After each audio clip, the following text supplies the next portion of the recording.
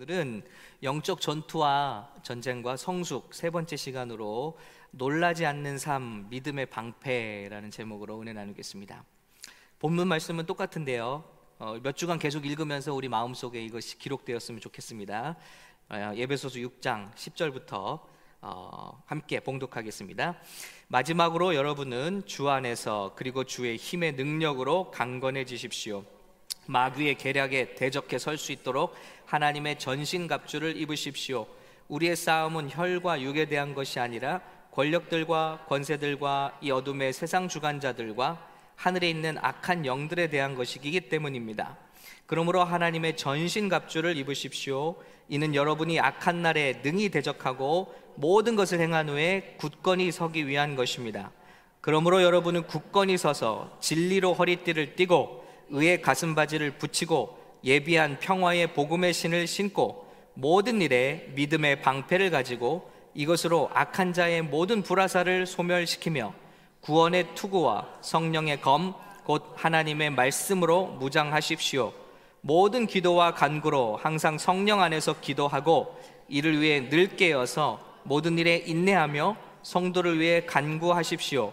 또 나를 위해 기도하기를 내게 말씀을 주셔서 입을 열어 복음의 비밀을 담대하게 알릴 수 있게 해달라고 기도해 주십시오. 아멘. 오늘은 믿음의 그 전신갑주 중에서 믿음의 방패에 대해서 은혜 나누도록 하겠습니다.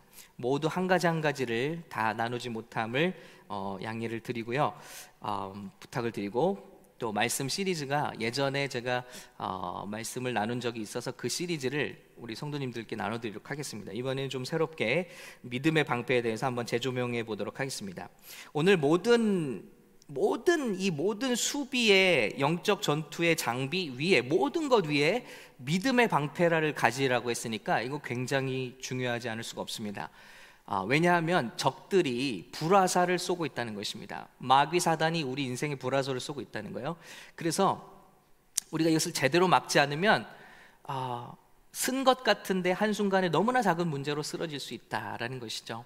그래서 여러분, 작게는 이런 문제도 있을 수 있죠. 은혜 받으러 가는데 차 안에서 싸움이 일어나는 경우들이 있죠. 부부싸움. 그래서 아예 차를 같이 타고 오지 않는다는 분들도 있습니다. 대표 기도를 맡게 되면 차를 따로 타고 오신다는 이야기도 들었습니다만은 그런 것도 될 수 있죠.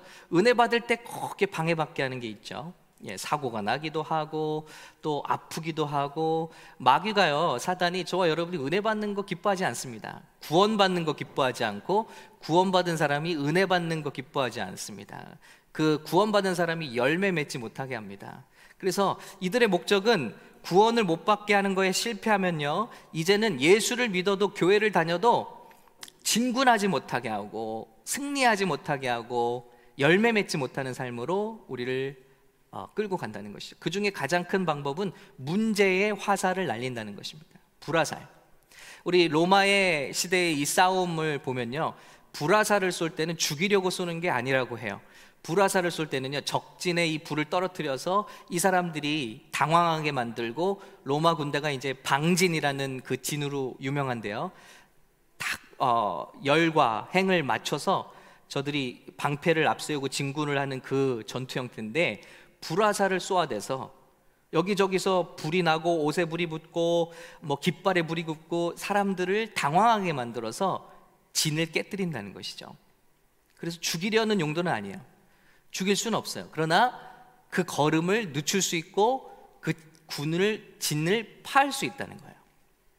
그래서 우리 사도 바울은 이것에 대해서 믿음의 방패를 들어야 한다. 사단이 이렇게 우리 삶 가운데 구원을 저들이 취소할 수는 없어도 구원받은 자들이 얼마든지 아무것도 못하게는 할 수 있다는 거죠. 불화살을 쏴서, 문제의 화살들을 쏴서 이 문제 주면 막 시름시름 아무것도 못하고요, 그러다 간신히 일어나서 주님의 일 좀 해보려고 하면 또 다른 문제 터지고. 이걸 어떻게 해결해야 될까? 길이 있다는 것입니다. 그래서 로마 병정의 그 방패에서 영감을 얻고 이렇게 말씀하고 있죠. 한번 방패의 모습을 보여주시면요, 이렇게 전신 방패를 말하고 있습니다. 그래서 겹겹이 얇은 나무로 된 이 나무를 붙여서, 방패에 두 가지가 있습니다. 글라디에이터들이 쓰는 손방패가 있고 그리고 이렇게 로마 군대가 온 몸을 커버하는 전신 방패가 있는데 바로 원어적으로 이 방패를 말하고 있다고 해요. 이 방패는 적의 공격을 막을 뿐만 아니라 여기에 이제 천을 대어서 물을 묻혀서 이제 불화살을 쏘아댈 때 이 방패에 꽂히겠죠. 불을 끄는, 그렇게 사용을 하면서 진군을 하는 것이죠. 그래서 로마 군대가 많은 그 야만 족속을 다 이기고 빠른 시간에 승리를 했던 것에 저들의 전술이 큰 기여를 했다고 합니다. 그래서 이렇게 진군을 하죠. 한번 진군하는 모습을 보여주시면, 예, 이렇게 바로 이런 모습으로 진군을 하는 것입니다. 그래서 또 다른 모습 한번 보여주시면, 네, 위에서 화살을 쏘아대도 불화살을 쏘아대도 끄떡없이 앞을 향해서 찌르고 맞고 떨치고 찌르고 맞고 밀치며를 반복하면서 이렇게 적들을 파했다는 것입니다. 여러분, 여기에 영감을 얻어서 사도 바울이 이 믿음의 방패를, 전신 방패를 들어야 한다는 것입니다. 마귀가 불화살을 쏴대고 있어요. 그들은 우리의 마음을 흔들고 또 우리가 승리하지 못하고 진군하지 못하고 하나 되지 못하게 이런 여러 가지 방법을 쓰고 있다는 것입니다. 그럼 우리가 이걸 어떻게 이길 것인가 했더니 믿음의 방패래요. 믿음. 이 방패가 뭐냐? 믿음의 방패라는 거예요. 그래서 우리가 올바른 믿음을 갖게 되면 환경의 어떤 공격에도 시달리지 않고 우리의 목표를 향해서 열매 맺고 승리할 수 있는 삶을 살 수 있다라는 것입니다. 여러분, 기도를 많이 한다고 승리하는 건 아니에요. 왜냐하면 어떤 걸 기도하느냐가 중요한 거거든요. A라는 문제를 던져줬더니 A라는 문제로 막 기도해요. 여러분, 말씀드렸잖아요. 평생을 교회에서 산 사람 이야기. 네. 신분이 위해서 기도했더니 신분 주셨습니다. 그 다음에 결혼해야겠더니 결혼하게 해주셨습니다. 결혼하게 했더니 자녀를 위해서 기도하게 자녀를 주셨습니다. 자녀를 주시고 났더니 자녀가 문제를 일으켜서 문제를 위해서 기도했더니 자녀가 문제가 해결됐습니다. 이 자녀가 대학 입시합니다. 위해서 기도합니다. 예, 또 자녀가 결혼하기 위해서 기도합니다. 결혼했더니 또 남편이 바람을 핍니다. 그래서 남편을 위해서 기도합니다. 여러분, 이 여인은 평생을 새벽기도에 무릎을 꿇고 살았어요. 그런데 이 여인의 삶에서 과연 나타난 하나님의 영광은 무엇이냐는 거예요. 마귀는요, 이걸 즐거워하는 거예요. 우리에게 계속 불화살을 던져서 예수를 믿어, 교회를 가, 기도를 해, 새벽기도도 해. 그러나 어떤 것도 하나님이 우리 삶에 디자인하신 생명의 열매를 맺지 못하도록, 우리가 하나님의 군대로서, 그리스도의 군대로서 마땅히 이 땅을 살면서 이루어져야 될 사명을 이루지 못하게 하고 문제 중심의 삶을 살게 만든다라는 것입니다. 이것을 끊을 수 있는 길이 뭐라고요? 믿음이라고. 믿음. 그럼 우리는 마귀가 던져주는 이 문제에 대해서 어떤 믿음을 가질 것인가? 그 믿음의 방패는 무엇이어야 하는가? 세 가지를 살펴보겠습니다. 첫 번째, 환경이 아닌 하나님에 대한 믿음을 말하고 있다는 것입니다. 믿음. 성경은요, 환경이 아닌 하나님에 대한 믿음을 말씀하세요. 예수를 믿으면 환경이 변화하고 환경이 잘 된다, 이거는 우리가 만들어낸 믿음, 물론 장기적으로 맞는 말입니다만은, 그러나 성경은 하나님이 문제 해결이 아니라 하나님이 우리의 상급이라고 말씀하고 계세요. 아멘. 욥이 그 많은 고통을 당하고 고통 끝에 하나님께서 낙을 주시죠. 자녀들 다시 10명 주시고, 여자들은 다 미스 월드가 됐고, 다 재물을 다 배로 주셨습니다. 우리는 그것에 초점을 맞추지만 성경의 초점은 이거예요. 내가 귀로만 듣던 하나님을 이제는 눈으로 봅니다. 욥은 문제 끝에 하나님을 소유하게 됐다는 것이 요점입니다. 문제 끝에 낙이 온다는 게 요점이 아니, 그러나 우리의 온통 이 세상에 사로잡힌 관점은 오직 그것만 생각하게 해요. 베드로가 예수님의 기적으로 물고기 한 마리도 못 낚다가 찢어지도록 물고기를 낚았습니다. 하나님, 제게도 그런 기적을 주십시오. 근데 이 사건의 제일 중요한 포인트는 베드로가 물고기와 그물을 다 버려두고 예수를 쫓았다는 것입니다. 예수님을 하나님으로 만났다는 거예요. 그럼 우리의 관점은 그 물고기는 누가 가져갔을까? 성경은 베드로가 예수님을 하나님으로 만났다는 게 관점인 거예요. 성경이 온통 말하는 믿음은 참 이것입니다. 히브리서 11장 6절 참 믿음에 대해서 말씀하고 있죠. 함께 읽겠습니다. 시작. 믿음이 없이는 하나님을 기쁘시게 하지 못하나니 하나님께 나가는 자는 반드시 그가 계신 것과 또한 그가 자기를 찾는 자들에게 상 주시는 이심을 믿어야 할지니라. 참 믿음이 뭐라고요? 하나님을 기쁘시게 하는 믿음. 첫 번째, 하나님이 살아계신 것. 그리고 그 하나님이 이 믿음을 가지고 나온 자들에게 리워드, 상을 주신다는 거예요. 그런데 우리 상하면 또 생각이 들죠. 이 세상에서 또 잘 되는 건가 보다. 아니라요, 그 상이 뭐라고 하시죠? 정확히 창세기 15장 1절에 아브라함을 부르신 하나님이 말씀하십니다. 아브라함아, 두려워하지 말라. 나는 내 방패요 너의 지극히 큰 상급이니라. I am your shield, your exceedingly great reward. 내가 너의 상이야. 우리 그런 말 있잖아. 내가 선물이야. 하나님 말씀하시, 내가 상이야. 다른 거 아니야. 그리고 내가 내 삶의 방패다. 그래서 믿음은 뭐라고요? 하나님을 믿는 거예요. 하나님이 주시는 그 어떤 것이 아니라, 문제 해결이 아니라 하나님 당신을 나의 방패로 여기는 것. 이 사람을 흔들 수 있는 것이 도대체 무엇이냐는 거죠. 이 사람을 두렵게 할 수 있는 것이 무엇이냐는 거죠. 그러나 우리가 신앙을 문제 해결 중심으로, 하나님의 복 받는 것 중심으로, 상급 받는 것 중심으로 하게 되면 반드시 시험에 든다는 거죠. 마귀의 불화살에 그렇게 기도했는데, 그렇게 봉사했는데 너에게 지금 일어난 일이 뭐야? 다윗도 고백합니다. 다윗이 사무엘하 22장 1절에 이렇게 고백하죠. 여호와께서 다윗을 모든 원수의 손과 사울의 손에서 구원하신 그날에 다윗이 이 노래의 말씀으로 여호와께 아뢰어. 제가 읽어드릴게요. 여호와는 나의 반석이요 나의 요새시요 나를 위하여 나를 건지시는 자시요 내가 피할 나의 반석의 하나님이시요 나의 방패시요 나의 구원의 뿌리시요 높은 망대시요 그에게 피할 나의 피난처시요 나의 구원자시라. 할렐루야. 어디 하나님이 구원을 주시고 요새를 주시고 반석을 주시고입니까? 여호와가 나의 반석이요 여호와가 나의 피난처고 여호와께서 나의 방패시라는 것입니다. 그러므로 우리의 든 믿음의 방패를 한번 점검해 보기 원합니다. 나는 무엇을 믿는가? 예수 믿고 무엇을 믿는가? 두 번째는요, 이 믿음은, 성경에서 말하는 믿음은 상황이 아닌 약속에 대한 믿음을 우리에게 도전하고 있어요. 약속을 믿으라는 것입니다. 첫 번째는 하나님을 믿으라는 거죠. 두 번째는 하나님의 약속을 믿으라. 상황을 믿지 말고. 예수님이 그래서 아마 기적을 행하신 모든 방법을 다 바꾸셨던 것 같아요. 자꾸 상황으로 익숙해지는 거죠. 이렇게 하면 병이 낫더라. 그래서 그거를 패런으로 삼아버리는 거죠. 이렇게 하면 복을 받더라. 11조를 이렇게 했더니 복을 받더라. 이렇게 특별히 섬겼더니 복을 받더라.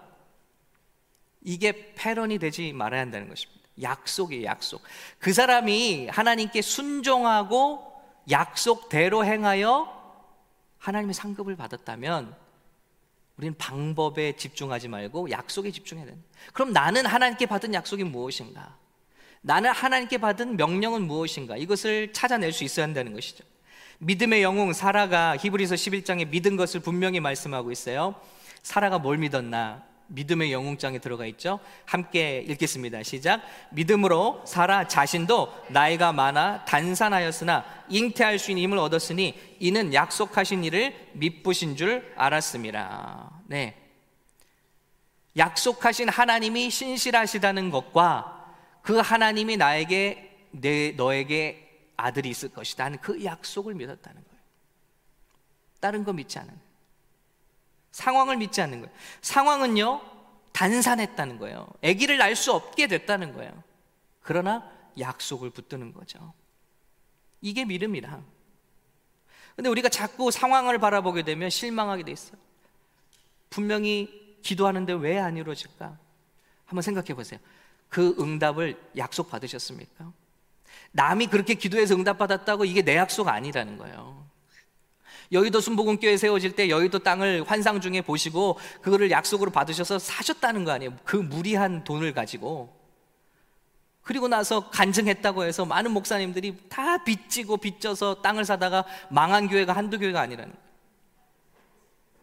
그 목사님에게 주신 약속은 그 목사님에게 주신 약속이고, 나에게 주신 약속은 나에게 주신 약속이죠.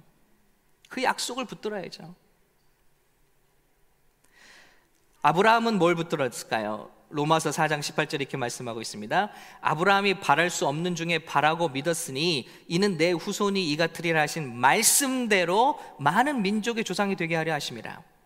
자, 19절, 그가 100세나 되어 자기 몸이 죽은 것 같고 사라의 태가 죽은 것 같음을 알고도, 100세가 되었으니까 아기를 못 납니다. 이제 남자들도 모르겠습니다. 80, 90까지 생산 능력이 있는지 모르지만 이제는 100세가 되니까 끊어졌다고 그랬어요. 아내도 끊어진 지 오래됐고. 그런데 이 상황을 알고도 믿음이 약하여지지 아니하고 믿음이 없어 하나님의 약속을 의심하지 않고 믿음이 견고해져서 하나님께 영광을 돌리며 뭘 믿었다고요? 약속하신 그것을 능히 이루실 줄을 확신했다는 거예요. 그래서 믿음은 하나님의 약속을 붙드는 것인 줄로 믿습니다. 다른 거 아니에요. 하나님의 약속을 붙드는 거예요. 다른 사람의 조언 붙드는 거 아닙니다. 의사의 조언 좋지요. 그러나 하나님의 약속 붙들어야죠. 전문인들의 조언 좋지요. 그러나 궁극적으로 우리가 붙들어야 될 건 하나님의 약속인 줄로 믿습니다. 우리 현주연 청년 여기 앉아있지만 의사들은 뭐라고 했어요? 아주 부모님 앞에 대놓고 얘기했잖아요. 죽을 거라고. 평생을 몸을 움직이지 못하고 살 거라고. 그러나 하나님의 약속을 붙들고 기도할 때 오늘 어떻게 되었습니까? 휠체어를 내어 던지고 워커를 내어 던지고 오늘 이렇게 우리 주님 앞에 섬기고 일도 감당하고 그 온 가족을 기도로 구원하고 오늘 이 자리에 함께 예배드리고 있잖아요. 할렐루야. 네, 주님께 영광의 박수입니다. 우리 과테말라 선교를 갔을 때 우리 이 간증을 좀 나눴어요. 그리고 그 친구가 지금 여기 같이 있습니다. 그랬더니 뭐 난리가 났어요. 예. 많은 말 하지 않아도, 저처럼 설교하지 않아도 주님을 높이고 주님을 증거하는 삶이지 않습니까? 아니 얼마나 약속을 붙드는지 몰라요. 저 LA에서 그렇게 생명을 이제 구하고 저희 있는 라하브라 이 교회까지 액세스 장애인 택시를 타고 오는 거예요. 새벽에. 포기할 만하잖아요. 저도 미안하고 가까운 교회 가라. 바로 동양성교회 앞에 살았거든요. 가까운 교회에 가서 새벽 기도하면 어떠니? 라고 했는데 기도해 보겠다. 기도해 왔더니 하나님이 그런 마음을 안 주신대요. 아, 하나님의 약속 붙드는 친구구나. 예, 제 말 듣고 그렇게 했으면 큰일 날 뻔했잖아요. 하나님의 약속 붙드는 거예요. 하나님의 약속. 그랬더니 다 벗어 던지고, 우리가 보기에도 이거는 힘들지 않을까? 우리가 보기에도 상황은 이건 힘들지 않을까? 하나씩 다 상황이 무릎 꿇게 되는 것이죠. 약속이야. 하나님의 약속을 의심하지 않고 믿음으로 견고해져서 하나님께 영광을 돌리며 약속하신 그것을 능히 이루실 줄을 확신했다. 여러분, 시간이 걸리더라도 내 시간표대로 되지 않더라도 하나님께서 여러분에게 주신 약속이 있다면 그 약속을 분명히 붙잡으시기를 예수님의 이름으로 축복합니다. 아니면 여러분이 열심히 기도하고 있지만 약속이 없다면 약속을 붙잡으시기 바랍니다. 하나님, 이 로고스적인 약속이 아니라, 여기 성경엔 약속이 많잖아요. 그러나 한나에게 주신 약속이 내 약속은 아니란 말이에요. 아브라함에게 주신 약속이 내 약속은 아니란 말이에요. 읽다가 이게 불길 같은 마음으로 나에게 주신 말씀이다. 이게 있어요. 그게 바로 레마인 것입니다. 로고스에서 여러분에게 이 글을 통해서 하나님이 주시는 약속이에요. 그거 붙들면 끝내 하나님께서 이루실 줄로 믿습니다. 세 번째 우리가 붙들 믿음은요, 현재가 아닌 영원한 것에 대한 믿음을 가져야 된다는 것입니다. 바로 지금이 아니라서 화가 나잖아요. 왜 지금 나에게 복이 안 옵니까? 지금 내 문제가 해결되지 않습니까? 그런데 성경의 믿음은 장래, 지금이 꼭 아니더라도 영원한 시점으로 보라는 거예요. 히브리서 11장 20절이에요. 믿음으로 이삭은 장차 있을 일에 대하여 야곱과 에서에게 축복하였으며, 믿음으로 야곱은 죽을 때에 요셉의 각 아들에게 축복하고 그 지팡이 머리에 의지하여 경배하였다. 미래를 보는 거예요. 지금은 7, 80명 정도의 씨족 족장이지만 하나님께서 약속대로 미래의 영원한 창대한 백성을 만드실 것을 이미 봤다는 거예요. 지금의 초라한 모습이 아니라 미래의 놀라운 하나님의 꿈이 이루어진 모습을 볼 때 우리가 마귀의 불화살을 이겨낼 수 있다는 것입니다. 심지어는 이 세상이 아니라 영원한 세상까지 바라볼 수 있는 안목이 있다면 우리를 넘어뜨릴 수 있는 건 없다는 것입니다. 예수님을 정말 잘 섬겼어요. 그러나 내 대해서는 뭐가 안 될 수도 있어요. 내 바로 자녀에 대해서도 뭐가 안 될 수 있어요.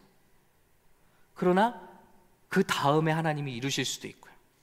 정말 내가 볼 때 이것을 다 보지 못하고 죽을 수도 있어요. 그러나 천국에는 분명히, 영원한 그 세계는 분명히 하나님의 상급이 있다라는 것입니다. 이런 거 어디서 느꼈냐면요, 최근에 우리 민수기 새벽 그 강해를 하면서 모세를 하나님이 벌하시잖아요. 바위를 2번 때려서 이제 가나안 땅에 들어가지 못하게 됐습니다. 그런데 가만히 보니까 모세가 가나안 땅에 들어가지 못한 게 아니더라고요. 아마 모세는 영혼에 대한 관점을 가졌던 것 같아요. 왜냐하면 80대 때 하나님 부르셨어요. 그것도 가기 싫어요, 저 아닙니다, 다른 사람 보내세요 하는데 하나님이 막 노하시면서 억지로 보내셨다니. 그리고 났는데 뭐 백성이 말이나 잘 듣습니까? 툭 하면 들고 일어나서 돌로 쳐 죽이려고 하죠. 욕하죠. 반역하죠. 구테타 일어나죠. 하나님이 말씀하신 거 말하면 반대로 하죠. 지긋지긋했을 거예요. 그런데도 하나님께 막 중보하고 살리고 여기까지 왔습니다.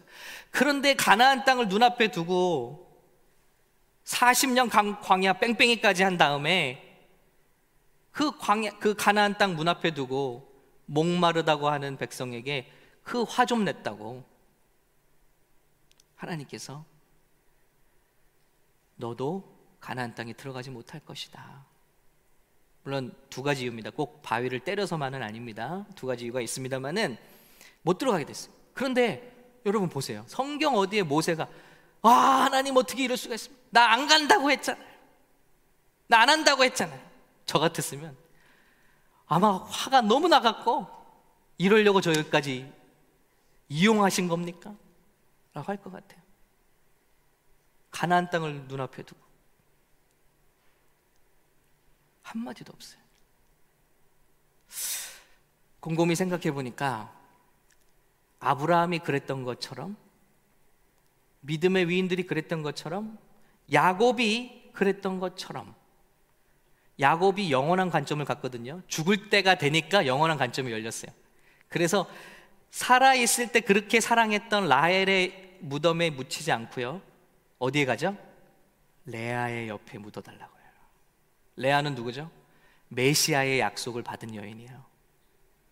그러니까 영적인 가치를 깨달은 거죠. 내가 평생 좋아했던 아내가 아니라, 육신에 끌렸던 아내가 아니라 영적인 영원한 가치 깨닫고 나를 거기 묻어달라고 했어요. 이 눈이 있는 거죠. 아브라함이 이 아들을 죽일 수 있습니다, 이삭을. 그런데 죽여도 약속 때문에, 영원한 그 메시아의 약속 때문에 하나님은 이를 다시 살리실 것이다. 모세도 마찬가지입니다. 영원한 관점이 있지 않았을까? 하나님이 이렇게 하신 데는 큰 뜻이 있겠지. 지금 내가 이 땅을 밟지 못하지만 하나님께는 뭔가 후세에게 남기시려는 메시지가 있겠지. 그 메시지 우리가 받았잖아요. 놀라운 것은 마태복음 우리 변화산 사건에서 모세가 변화산에 엘리야와 함께 등장합니다. 예수님과 함께 그 앞에 섭니다. 모세는 가나안 땅을 밟았네요. 소름이 끼쳤어요. 모세는 영원한 관점의 하나님을 쫓았구나. 우리가 지금 울부짖고 때로는 힘들어하는 화살을 맞아서 막 소리 지르고 울부짖는 그 모습이 이 관점이 없어서이지는 않을까. 영원한 관점. 지금 내가 지는 것 같더라도, 지금 내가 실패하는 것 같더라도 나는 지는 게 아니라는 거예요. 내 자녀들도 있고 그 후손들도 있고, 그것이 아니라면 저 영원한 세계에 반드시 하나님의 상급이 있다. 열매가 있다. 한 믿음 좋은 며느리가 불신 가정에 들어갔습니다. 그런데 30대에 암이 걸렸습니다. 그 아내를 바라보며, 그 며느리를 바라보며 유교 집안에 정말 올곧은 아버지가 마지막에는 예수님을 영접하십니다. 그 이유가 뭐냐? 암이 고쳐져서 살아나는 기적이 아니었어요. 암 투병 중에 그 며느리가 정말 영원한 세계에 대한 소망을 가지고 감사하며 그 병을 싸워내며 이기는 모습을 바라보며, 야기야 네가 믿는 예수님을 나도 믿겠다 한 거예요. 그 남편분의 생생한 간증을 들어볼 수 있었습니다. 여러분, 그러면 그분은 실패한 것입니까? 아니잖아요. 영원한 세계가 있다는 거예요, 우리에게는. 할렐루야.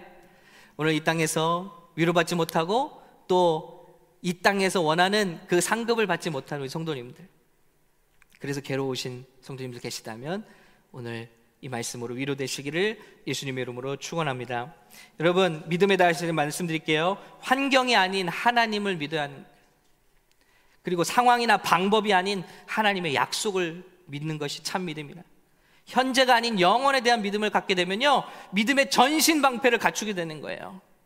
그러면 마귀가 어떤 방법으로 여러분을 찔러도, 여러분을 놀라게 해도 놀라지가 않는 거예요.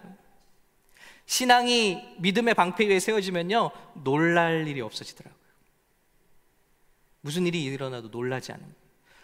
바랍니다. 우리 샘물교회가 주 안에 믿음의 방패 안에서 어떤 일이 닥쳐도 놀라지 아니하고 주님 오시는 그날까지 사명 감당하는 교회 되기를 예수님의 이름으로 축복합니다. 놀랄 일이 없었으면 좋겠어요. 아니, 놀랄 일이 와도 놀라지 않으면 되는 거예요. 근데 이게 믿음의 방패가 있어야 되는 거예요. 말씀을 마칠게요. 믿음의 방패는 전신 방패라고 했습니다. 자, 그렇게 화살이 쏟아지는데 요만한 방패 가지고 맞았으면 안 되겠죠. 믿음이 자라나야겠어요. 믿음은 어떻게 자라느냐? 로마서 10장 17절이죠. 그러므로 믿음은 들음에서 나며 들음은 그리스도의 말씀으로 말미암았느니라. 다른 방법 없습니다. 하나님의 말씀을 묵상하고 연구하고 마음속에 계속 간직하며 할 때, 그 말씀을 들을 때, 듣는다는 건 누가 말씀을 잘 소화해서 여러분이 먹을 수 있도록 입에 넣어주는 것과 같아요. 그러나 결국 이 말씀 넣어주는 이 음식도 결국은 음식물로부터 온 거잖아요. 말씀으로부터, 그리스도의 말씀으로 말미암았느니라. 믿음이 자라고요. 그 자라난 믿음은 어떻게 커져갈까요? 야고보서 2장 19절, 내가 보거니와 믿음이 그의 행함과 함께 일하고 행함으로 그 믿음이 온전하게 되었느니라. 여러분, 이게 말씀을 듣는 데서 끝나는 것이 아니라 한 가지라도 부닥쳐보고 실천해보고 한번 순종해볼 때, 결단을 하고 순종해볼 때 우리 믿음이 그만큼 자라나고, 이렇게 해봤더니 이렇게 되네, 와, 이 말씀이 사실이다, 이렇게 자라나고요. 이 말씀에 의지해서 또 약속을 붙들었더니 이렇게 되네. 계속해서 믿음이 자라나면 나중에는 어떤 불화살이 날라와도 계속 기도하는 건 한결같아요. 주님의 뜻이 하늘에서 이루어진 것 같이 이 땅에서 이루어지리이다. 제가 기도하는 문제가 있습니다. 가만히 생각해 보니까 샘물교회 무슨 문제만 닥치면 우리가 문제 막 휩쓸려가면 안 되겠다는 생각이 들었어요. 무슨 문제가 닥쳐도 우리는 변함없이 하나님의 뜻이 하늘에서 이룬 것처럼 그 뜻이 샘물교회 통해서 이루어지리이다. 하나님 놀랄 일 없게 하시고 놀랄 일이 생기더라도 놀라지 않는 믿음을 허락해 주시고 우리가 어떤 가운데도 하나님께서 우리를 불러주신, 우리를 그래서 교회 만들어주신 그 사명을 다하게 해달라고 묵묵하게 기도하고 나간다면 마귀가 한 문제를 막 화살을 쏘다가 단념하지 않겠어요? 아, 화살이 아깝다. 여기는 화살을 쏘면 쏠수록 더 기도해. 아, 쏘지 마. 쏘면 더 기도해. 그 화살을 다른 데 돌리지 않겠어요? 여러분, 저와 여러분이 이런 믿음의 장수들이 되시기를 예수님의 이름으로 축복합니다.